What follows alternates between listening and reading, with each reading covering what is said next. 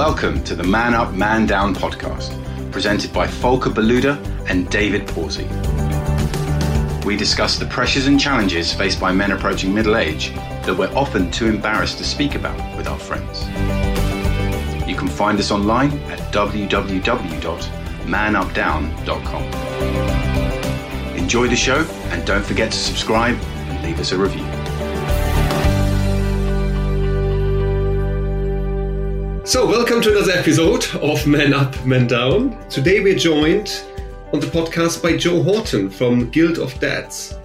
Joe set up the Guild of Dads podcast and Brotherhood for Dads in 2020 after he went through a period of great personal change and upheaval in his own life after his dad's passing. He now coaches and mentors other professional men and dads who are at the midway point of life in order to navigate this tricky time with greater balance, purpose, and thriving relationships. He also organized a monthly dads hike in the Ashdown Forest in Sussex, aptly called the Guild of Dads Hike. Joe, first of all, welcome to the podcast. Pleasure to be here. It's always good sitting down with a couple of other dads and waxing lyrical about everything dad stuff. So. Yeah, and if I say timely, you probably can just hear the dog is barking because there was a parcel delivered. Great fun. That's how to start a podcast, right? Well, I'm waiting for mine to start off because he's in the other room, so he may well start off at some point. So. Brilliant. But that's what it's all about, right? I can't talk. I just had my lunch. I'll probably be in this post-lunch slump. You know, if I say the naturally of recording a podcast, we just talked about it before we went live in terms of, you know, what all could happen, right? It's just part of life. So, Joe, we spoke a few weeks ago. I don't actually know, someone introed us. And you're doing a lot of things for men, but you're also, if I say, doing your day job. Do you want to give us an overview of your story? What happened, how you started the Guild of Dads, and we take it from there? Yeah. So basically, I'd kind of always been into self-development, as it were, and dabbled in kind of meditation and various different things kind of throughout my 20s and 30s. I did the usual thing of, you know, listening to, I'm just trying to think what it was back in those days, I guess Brian Tracy, Les Brown, and a lot of the kind of American sort of motivational speakers that were kind of the staple sort of thing. So I'd listen to them in my car. But what happened was in 2015, my old man passed away in February 2015. So that's 7-8 years ago now. And in the kind of aftermath of that, obviously I was grieving and going through, you know, bereavement, but it also kind of caused me to kind of reflect on my own life because I was 36 at the time. My dad was 70. So that's kind of, you know, that in my mind, that was kind of the halfway point of life sort of thing, assuming that I lived as long as my dad did. But it came as a bit of a shock to me. And in the aftermath of it, I was kind of like, oh, okay, so what does this mean for me? Does it mean that I'm going to be doing, you know, my day job forever? Does it mean that I want to do something different? Have I left my mark on the world? And to make it clear, my life wasn't bad in any sense of the word. You know, I've got a home, a roof over my head. I've got a wife, kids, two beautiful girls, you know. But I just had that nagging feeling kind of in my I sort of describe it as being in your sort of solar plexus, that kind of, is this it? Is there something more? Is there something else that I need to kind of do? And up until that point, you know, I'd followed the kind of the usual pathway that I think a lot of guys do: settle down, have kids, get a house, and then everything will be kind of happily ever after. And I think that what I learned and what I think a lot of guys experience but find hard to articulate is that you reach this point where, in theory, objectively, on paper, you should be really happy. Everything should be going fine. And actually, you should be feeling high levels of life satisfaction as you sail off into the sunset. But that's not always the case for a lot of guys. And I realized that for me, fortunately, Dad's passing was a kind of like a wake-up call, if you like. And what happened was that a year or two after that, I was driving away in my car, I was listening to a podcast, and it was a guy that might be well known to listeners, Ryan Mickler, who does the Order of Man podcast. He was interviewing a guy.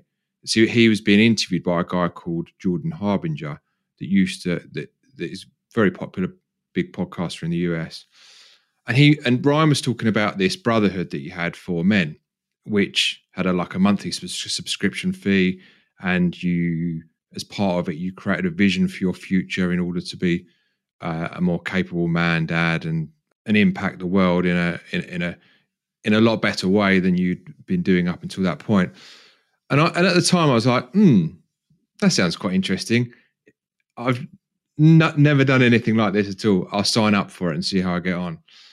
And the long and short of it was that over the 18 months that I was on that, having the accountability of other guys around me, actually creating a vision in a number of different areas of life. So mental health, physical health, relationships, contribution to the world. It gave my life a lot more kind of structure.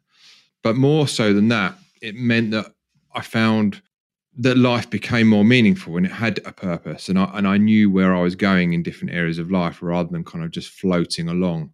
And I talk to guys about this, that often when you're kind of floating along and you don't really know where you're going or what you're doing, often life becomes a little bit meaningless in the sense that the lights are on, but nobody's in, you know?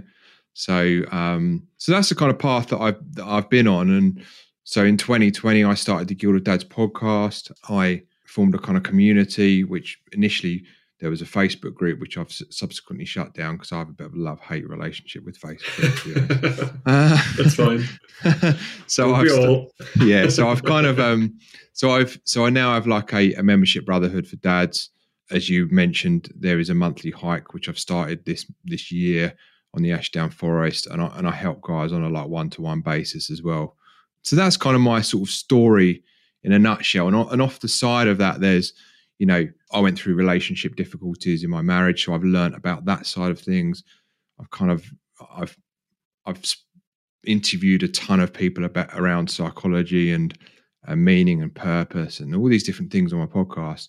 So you begin to kind of join the dots up as to what are the main things that are impacting men and dads, and why they are impacting guys in the way they are. I'm not a psychologist. I've not got a degree in psychology or psychotherapy or anything like that, but you begin to form a picture in your mind as to the common things that guys are struggling with and why they're struggling with them, and what helps or certainly alleviates some of those struggles, you know? Yeah, I mean, you've sort of, a lot of what you've mentioned was when me and Volker first met. It's pretty much all the conversations that we had, which, you know, resulted in this podcast. I mean, we've talked about this before, but as you say, you've ticked all the boxes, and, you know, to a certain extent, you know, you might think, well, that guy next door to me's got a slightly better car, but I've got a slightly better car than the other guy on the other side. And, well, I mean, like, so we moved down to this area. So I live very close to where Joe lives, which I only discovered after we'd got him on the podcast. So there could be some talks about local beauty spots that won't be of any relevance to anyone else. But yeah, you know, it's like, so when we moved here, I remember sort of, well, first of all, we'd moved from London and we only had one car, and it was like, right, we're in quite an isolated position, so we're going to have to buy a new car. And I remember like sitting on the drive with this new car, and I was like, I've made it now, you know, this is it. And, you know, funnily enough, it's like, well, actually, I've not lived in complete contentment in the last 11 years since that moment.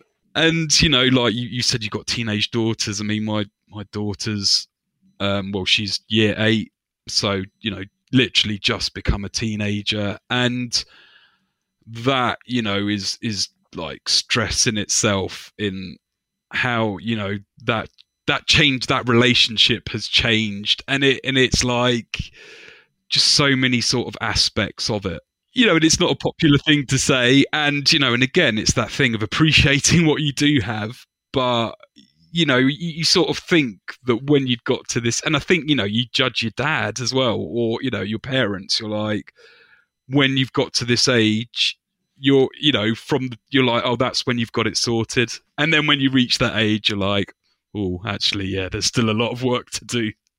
Yeah, and I think the thing is as well is like, what got you here is not going to get you onto the next bit. I mean, I read a lot of Jungian books around Jungian psychology. There's one particular author I really like, James Hollis, who talks about finding meaning in midlife, and he talks about living in an examined life. But what he essentially is saying is that, like, in one of his books, he mentions that the first half of life is like the ego journey, where you're going after things and haves and wants and stuff, and then the next part of life is like the soul journey. So your the way in which you approach it and the skills, resources, and tools you need for that part of the journey are different. So, but the problem is that I think that sometimes what happens is we are trying to run a 2023 PC, and you could use Mac as an example if you're a Mac guy, but you're trying to run essentially something that is 2023 on a 1995 operating system, and all the stuff that you did in the kind of first part of life, which particularly in terms of, for men, it's almost like coping mechanisms, and I think we've exchanged messages about alcohol and stuff, and how a lot of guys now are kind of falling out of love with alcohol, as it were. That's a prime example, because we grew up in an era where people went out and binge drunk every weekend in town centres, and it was very much a fabric of what we did growing up. But the problem is a lot of guys are hitting midlife and they're like, actually, I've been using this as a crutch to anaesthetize how I feel about life for the last 20 odd years. It's no longer serving me, but hang on a minute, everyone else does it and everyone else is using it. So what should I do? Should I stop doing it, or should, and it creates this kind of conflict as to, because when you're younger, you're like, yeah, I've got to fit in with everyone else. I've got to be like everyone else. And then you're actually, the more I do that as I get older, it's actually causing me more pain trying to be like everyone else than just doing my own thing. It's a very paradoxical thing that we go through. I'm sure we'll come back to alcohol in a minute. Even that thing of like, oh, well, everyone else is doing it. And then when you do actually kind of go through a period of not drinking yourself, you suddenly find all these other people that aren't drinking as well. And you're, well, like, I guess me and you as well, it's like, oh, it's somebody else, and it is almost, well, I guess we're conditioned to think, with alcohol, oh, well, everyone is doing it. But yeah, as I say, I'm sure we'll come back to that. I start Googling these books you mentioned. It's quite interesting. I mean, I haven't read those books, but it kind of brings it back to, I think, our first ever episode about middle-aged and life and midlife crisis, right?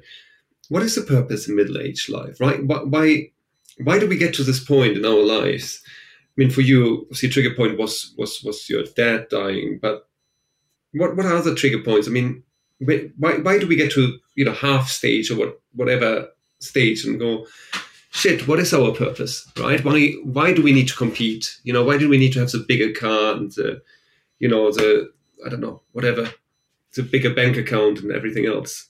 And then you realize, actually, this is actually not important. Why does it take us 45 years?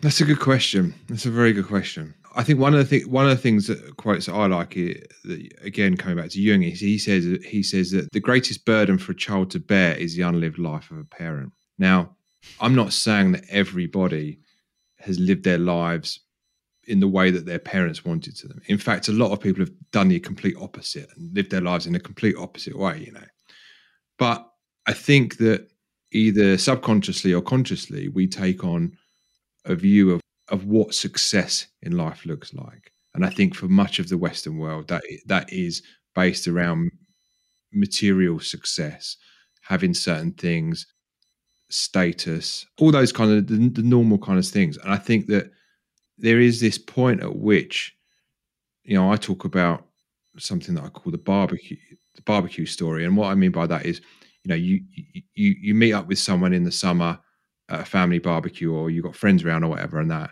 let's call him Bob, for instance. And you sort of say to Bob, oh, how's things going, Bob? Oh yeah, I've just got back from a holiday in the Seychelles, and I've been promoted at work, and life's going really well, but I could earn more money, but it's not necessarily about the money. I actually just want to spend more time with my wife because our marriage has been struggling recently, and my parent died last year, and I could do with losing the gut, there comes a point where I think that the allure of that material life kind of drops off, and then you're kind of like, oh, actually, so what is then? It becomes an existential crisis, because what else what else is there? Because that's all we've been told. Most of us have been told that's what life revolves around, and I think that's where the crisis begins to happen, because you're just like, well, I feel guilty for feeling this way. I shouldn't feel this way. I've got everything that anyone could want, but I still feel like shit, Sort of something that springs to mind from what you've said there is I was watching the Jesse Lingard documentary. I don't know if you've seen that. I haven't, no. I mean, I don't know if you know who Jesse Lingard is. I mean, I know he's a footballer. Yeah, I mean, so essentially he did this documentary about, it touched on his mental health struggles, but predominantly his mum, who's like suffered from severe depression all her life. And he sort of says, well, it shows that basically, with money, you can maybe get the best doctors, but, you still can't change anything. And I think that's ultimately what it comes down to. Well, it's that who wants to be the richest man in the graveyard sort of thing. It's like you get to a certain point when, it's human psychology, sort of anything that's new and exciting isn't going to be new and exciting throughout your life. But I think it kind of gets to the point where you're like, well, actually having X amount in the bank protects you from some things, but it won't protect you from everything. And it's like, well, you've got to try and find meaning to get you through the things that money won't get you through. Yeah. And I think as well, because for most of us, when we're kind of younger, you have like an idea of how your life is going to play out, or you've certainly got a rough, even if you don't even write it down on paper, you're like, settle down, have kids, get a house, or some version of that. But the thing is what happens when you reach fatherhood is that you may have achieved quite a lot of those things, and then you're kind of like, okay, so what is my vision for the next bit? What does that look like? So, and for many guys, I think that it looks like, actually, I'm in this job and I've got this life, but hang on a minute, until I retire, that's going to be another 20 years or possibly longer based on the government, the way they're going at the moment, maybe even 30 years. And you sort of think, do I really want another 30 years this, or do I want to kind of change something or do something different, or even if it's not change jobs, just to have something else that is an interest.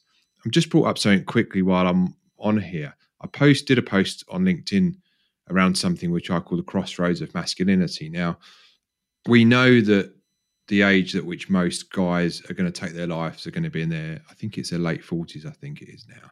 So there is this kind of part in the midpoint of life over a decade, maybe a little bit longer or whatever. And what I noticed when I was interviewing people, but also speaking to men, was there's a number of things that happen usually during this 10-year period. And I made a list of these things.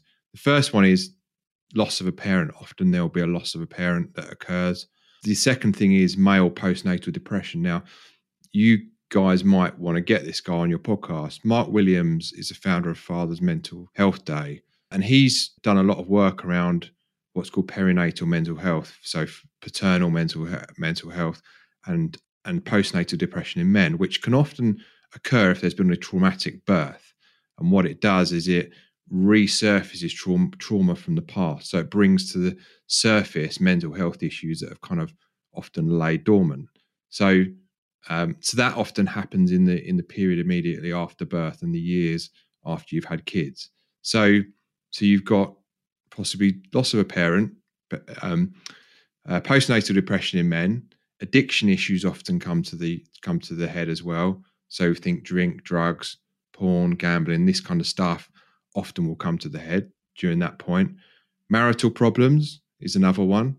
Loneliness, and again, I think we may have discussed this before, but a lot of guys, when they reach this point of life, a lot of their friendship groups have shrunk and shrunk and shrunk and shrunk. So the only guys they're seeing are the husbands of their wives' friends. So that's kind of it. So you've got loneliness, workaholism, which is, again, everything is focused around work and providing. So they become a stranger to their wife and children. Lack of meaning and purpose. And this, what I just described to you as the post-child no man's land. So you've got this period after you've had kids, but you've actually got another few decades where you're actually, what is going to happen here. And also failing physical and mental health. A lot of guys, some are doing exercise, but a lot of us would have put on quite a few pounds, might not be looking after ourselves, but our mental health particularly well. That comes into kind of medicating it with addiction and that kind of stuff. And also you're at the halfway point of life. So mentally you're thinking, well, hang on a minute, I'm roughly halfway through life. What's happened up until now? From a time point of view, if you had if you were looking at a watch ticking down, tick, tick, tick, tick, tick, tick, tick, you're thinking actually, shit, what? I've got limited time now. So, what am I going to, it becomes a bit more urgent to try and work out some of this stuff, It's what I call a clusterfuck of stuff within a 10-year period.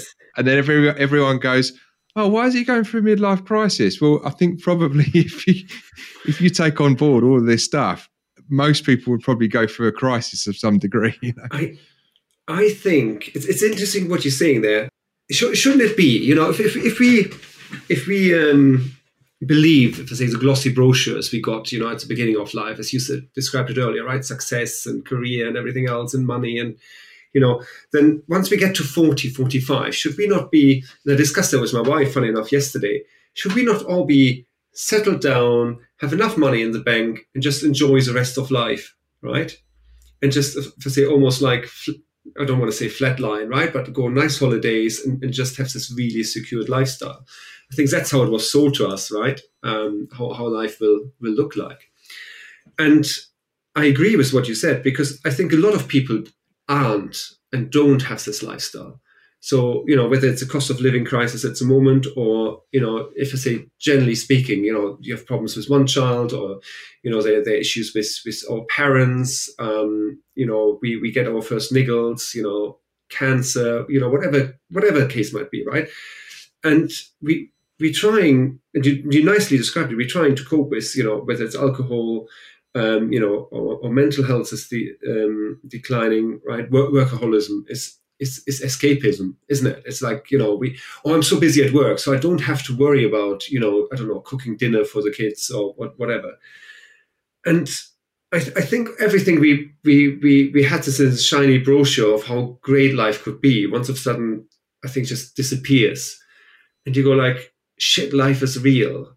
And as you just said, right, we have another 20 years of that. And I don't want to have another 20 years just sitting here suffering. I want to make the most out of it, which on the one hand, I would argue should get us really excited about the second stage of life. Because I'm actually believing that the time is not ticking down because we all live longer, right? So in theory, if we stay healthy, if we look after ourselves, if we change our lifestyle, we could potentially prolong life to, let's say, 120, which means, at 40, we're only 1/3 through life. And that should really excite us. But it doesn't, because I think, and I'm talking about myself here a little bit as well, I'm sometimes wondering, shit, if I have to live until 120, can I afford it? Will I be healthy enough? Right? And what am I going to do? Who wants anything to do with a 110-year-old Volker? Right? I mean, no one goes like, certainly David is not going to go like, oh yeah, Volker, let's go for a walk at 110, right? Well, no, we'll be heads in jars at that point. So we'll still be able to do the podcast for heads in jars. Yeah. Men Up, Men Down is sponsored by Welldoing. It's a great platform for finding a therapist or counselor. They only accept verified professionals, and they make it really easy to find one who is right for you. You can also use their personalized matching service, so your availability, budget and needs are expertly matched with just the right person. If you didn't already know, success in therapy is down to making a great match with your counselor, and the people at Welldoing really know how to make that happen. Plus, they have loads of stories, videos and interviews to support your mental health. Take a look at welldoing.org. But then I think we're going to look back and say we have regrets because we should have realized that's much sooner, right? Because there are other 45-year-old, and I'm not saying 45 is a year or 40 is a year, but there are other people that went through that crisis and they should have told us, but we didn't listen. It's like a child not listening to their dad, isn't it? Yeah, and I think that my realization is I think that men go through a soul death before they go through a physical death, many decades before that.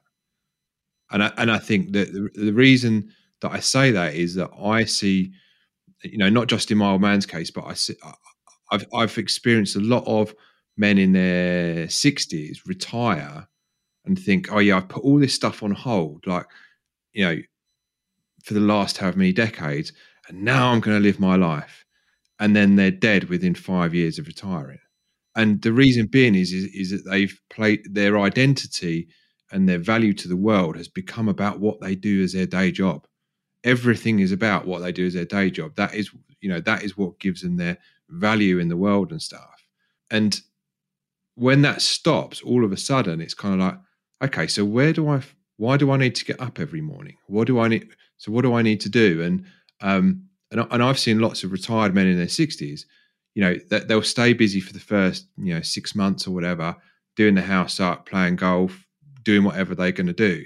But then after that, you've got okay, so what are you going to do now? And for many of them, it's all been about work. And I've even experienced recently a friend of a friend. He's retired, and he said his plan was to get a camper van and go off traveling around Europe. And his wife's turned around and said to him, "Oh, actually, I don't want to do that. I'm quite happy chilling with my friends, going to Pilates on a Thursday. I've got my life." But of course, because there's been this disconnect for decades, that she does her thing and he does his thing, and all of a sudden it's kind of like, and I've seen it in guys' Facebook groups as well, where guys have kind of like, oh well, and this is mainly to do with relationships, where they've said they're struggling with their marriage and they've asked for people's advice, and then guys have said, oh, okay, so are you going out on date nights? How much time do you spend with your wife? Do you sit down with your wife and listen to how her day's been for like half an hour a day or 20 minutes in the evenings or whatever?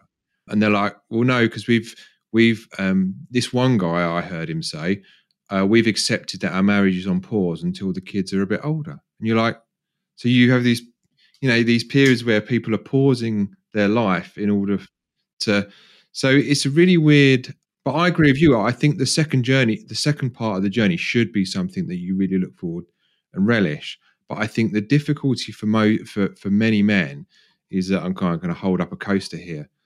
On one side, you've got this wall of change that they've got to get over in order to get off and on to the next part of the journey. And I think for a lot of guys, they hit this and they're like, how do I get past this barrier without, and how do I have a rethink as to what is a priority for me and what's important to me? Yeah, I mean, you've touched on quite a few interesting things there. I mean, I think, on one hand, I mean, you sort of talk about like drinking and addiction issues. I think, in some ways, there's a lot of people that aren't aware that they've reached this point in life. And not only that, it's the fact, because in general men don't talk, that you don't realise that actually it is normal to feel like that. So if you are aware of it, not only are there people that aren't aware of it, but there's people that may be feeling that, but thinking, I can't say anything because everyone else seems so contented with their life that I must be the one that read the playbook wrong, that didn't get it right. Yeah. And there is that, where people are struggling to talk about it. But I think that also there is this kind of, one thing that I'm kind of quite passionate about is helping men and women overcome what I call parental martyrdom. And what I mean by that is that, again, many of us have fallen into this trap of everything revolves around the work or family. There's nothing else in between. And what happens is that mum and dad lose their individual identity. Couples lose their identity, their kind of their bond as a married couple, if you like, because everything kind of revolves around the kids, and they feel guilty if they leave their kids with a babysitter, or if they take time out, or they do anything that doesn't involve the kids, because that means they're a bad parent and stuff. But in actual fact, people need to realise that putting them themselves first and then prioritizing what's important to them is the most selfless thing they can do, because the biggest gift you can give your kids is to have for them to see a dad that can get his needs met inside and outside of the relationship, a mum and dad who are able to have a strong relationship whereby they can communicate well together. Mum's got her own friends, dad's got her own friends. They do stuff together as well, and we will do stuff as a family.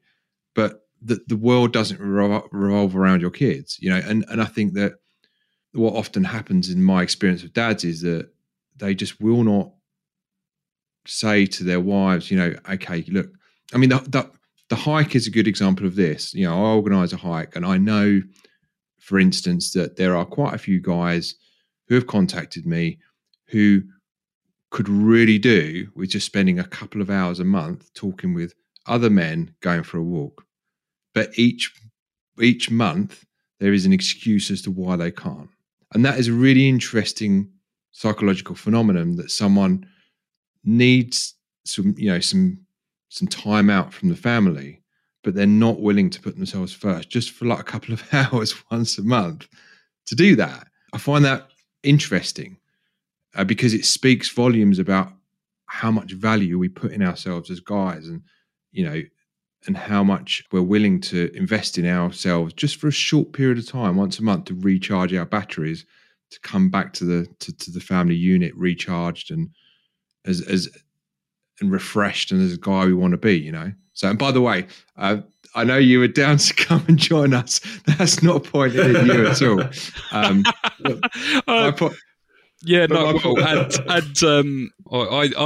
am determined to come along to the next hike. But yeah, for me to get there. Yeah, but you always banging on about your 5 a.m. routine. Yeah, but then I still have to get over there, right? Maybe I have to have a sleepover at yours on Friday evening. Come and have a sleepover at mine. I like this. You guys calling each other out live on the podcast. It's good. Okay. Don't mind me. But you touched on something there. I mean, when I first moved to this area, because I didn't know anyone, and I hadn't started my alcohol-free journey, for want of a better word, then. But I was kind of like, well, I don't know anyone to go to the pub with on a Friday night. So I joined the triathlon club. It was like getting up at 6 o'clock for a swim. And, and that was like my life for, the first sort of certainly 5 years of living in this area. And then as the children got older, it was almost like, actually, I need to be around to help out, because my son started football and daughter's doing dance classes and stuff. And I mean, it was, since we've been doing the podcast, I think there was like one Sunday where I'm just sat in the lounge on my own, and I'm like, my daughter's out with her friends, my wife is doing something, and I'm like, and I've not, I used to be out on a cycle, on a Sunday afternoon. And I'm like, actually, we've sort of almost gone past the stage of doing stuff as a family. And, and again, that's sort of something that you have to get used to. But it's like, so my daughter is independent. And, part of that was feeling a bit of malaise and, lack of purpose. And it's like, all right, well, I've got to get back into my cycling. And I mean, Ashdown Forest is... Morbidly, I've said to a friend, and my wife, that I want my ashes scattered there, because there's a bit where you come down on your bike and you've just got the most amazing view. It's just it is just like one of the most amazing places in the world. But yeah, and sort of, as I say, it's almost like just cycling along that bit. Well, makes me think I want my ashes scattered here, but it just makes me feel alive. And, sounds very morbid there. Yeah, well, we don't like to keep it too cheery on this podcast, but yeah, I mean, I guess what I'm getting at is that I needed that awareness, and also it was like, right, well, I need to sort this out. I could just sit here and be like, oh, no one wants to spend time with Daddy anymore. It's like, well, then I'll start doing some of the stuff that I like doing. Yeah, and there was a point at which you just said something that it makes you feel alive when you're doing that. And the world needs more dads that feel as if they're alive.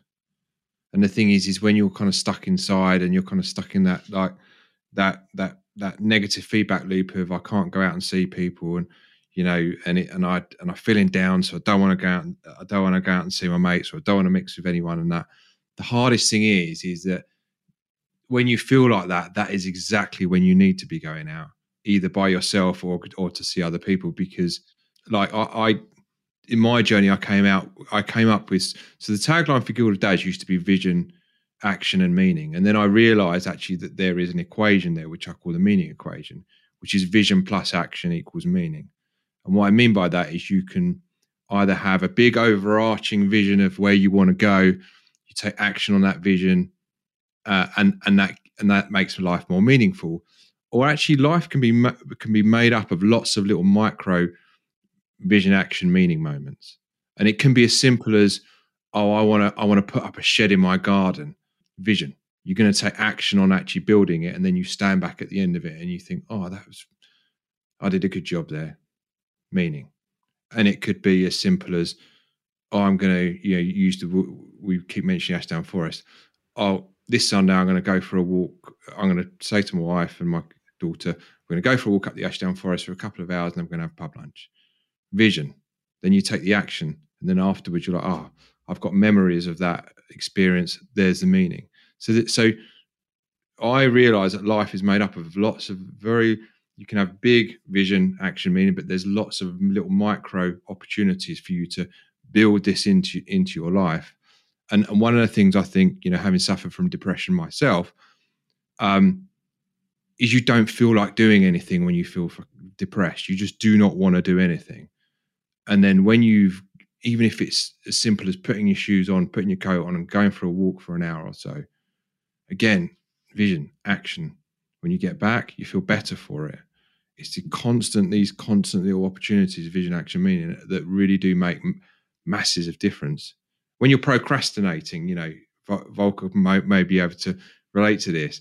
When you're procrastinating about something you know you should be doing, and then you actually take that baby step and actually just make a start on it. Why would I know about that? I'm not procrastinating. Everyone procrastinates. I'm actually not that bad compared to. Oh, really? Are you? Okay, people. well, I'm not looking at anyone. Yeah, no. Anyway, I'm sorry. I think I've got someone delivering a parcel. I've got to go. But there's something else you mentioned when we first spoke, Joe, and I think you mentioned it earlier as well. The brain cannot cope with the modern world, right? And if I say in line with that, there's a question I have. I know people, and I can't call them out, but I know people that just kind of sail through life, right? They never get to, if I say, have a midlife crisis or midlife thoughts. And they just, I want to almost say they live the perfect life, which I know isn't a perfect life, but for them, it's a flat line, right? And you know, everything is fine. You know, they never lose a job. They never have marriage problems. You know, on the outside, everything is fine. And I'm sure it's not on the inside.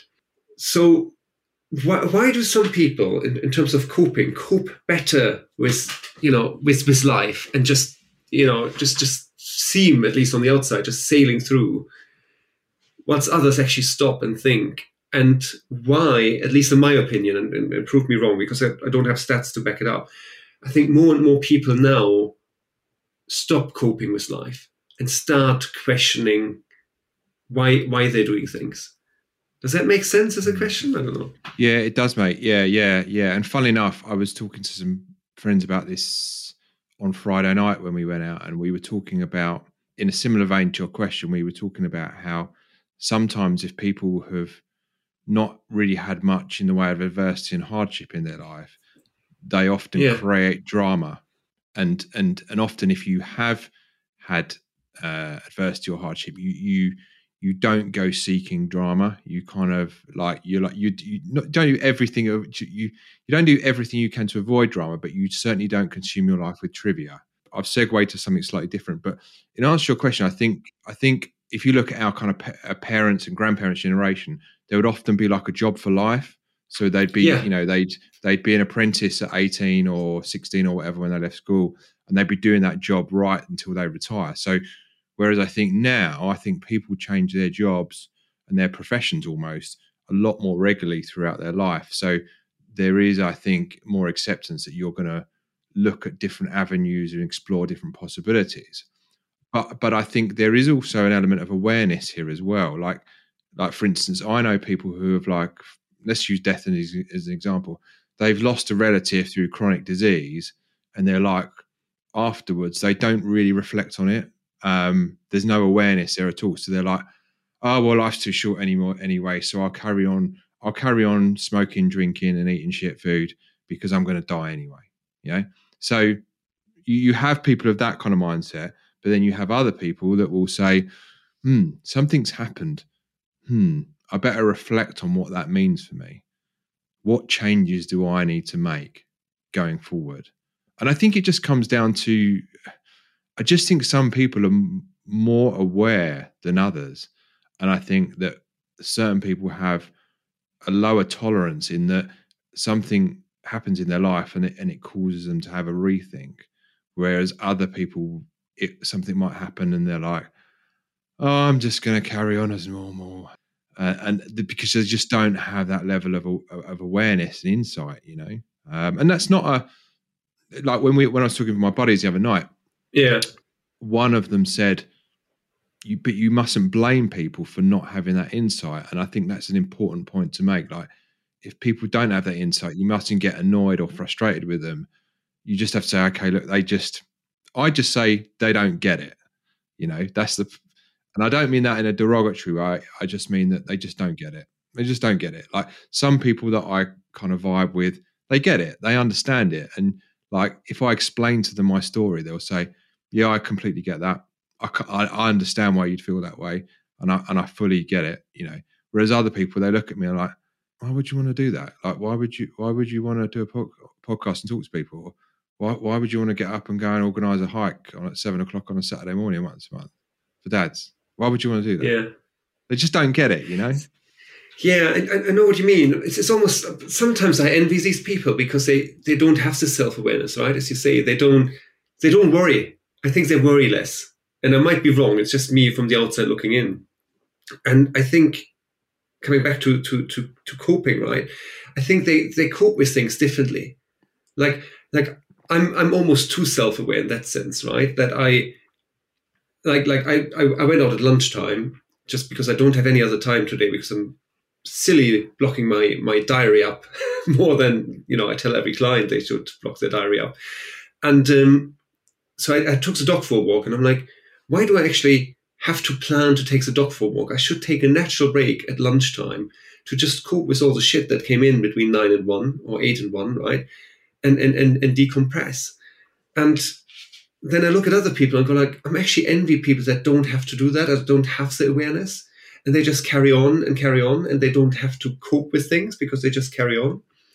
And I always wonder if they just, combust at some point, or is it just me combusting because I'm oversensitive to all the influx? I mean, I guess everyone is different, right? Yeah, I think it can be. It can be. I suppose it depends. It can be, depending on what kind of person you are, it can be a blessing and a curse.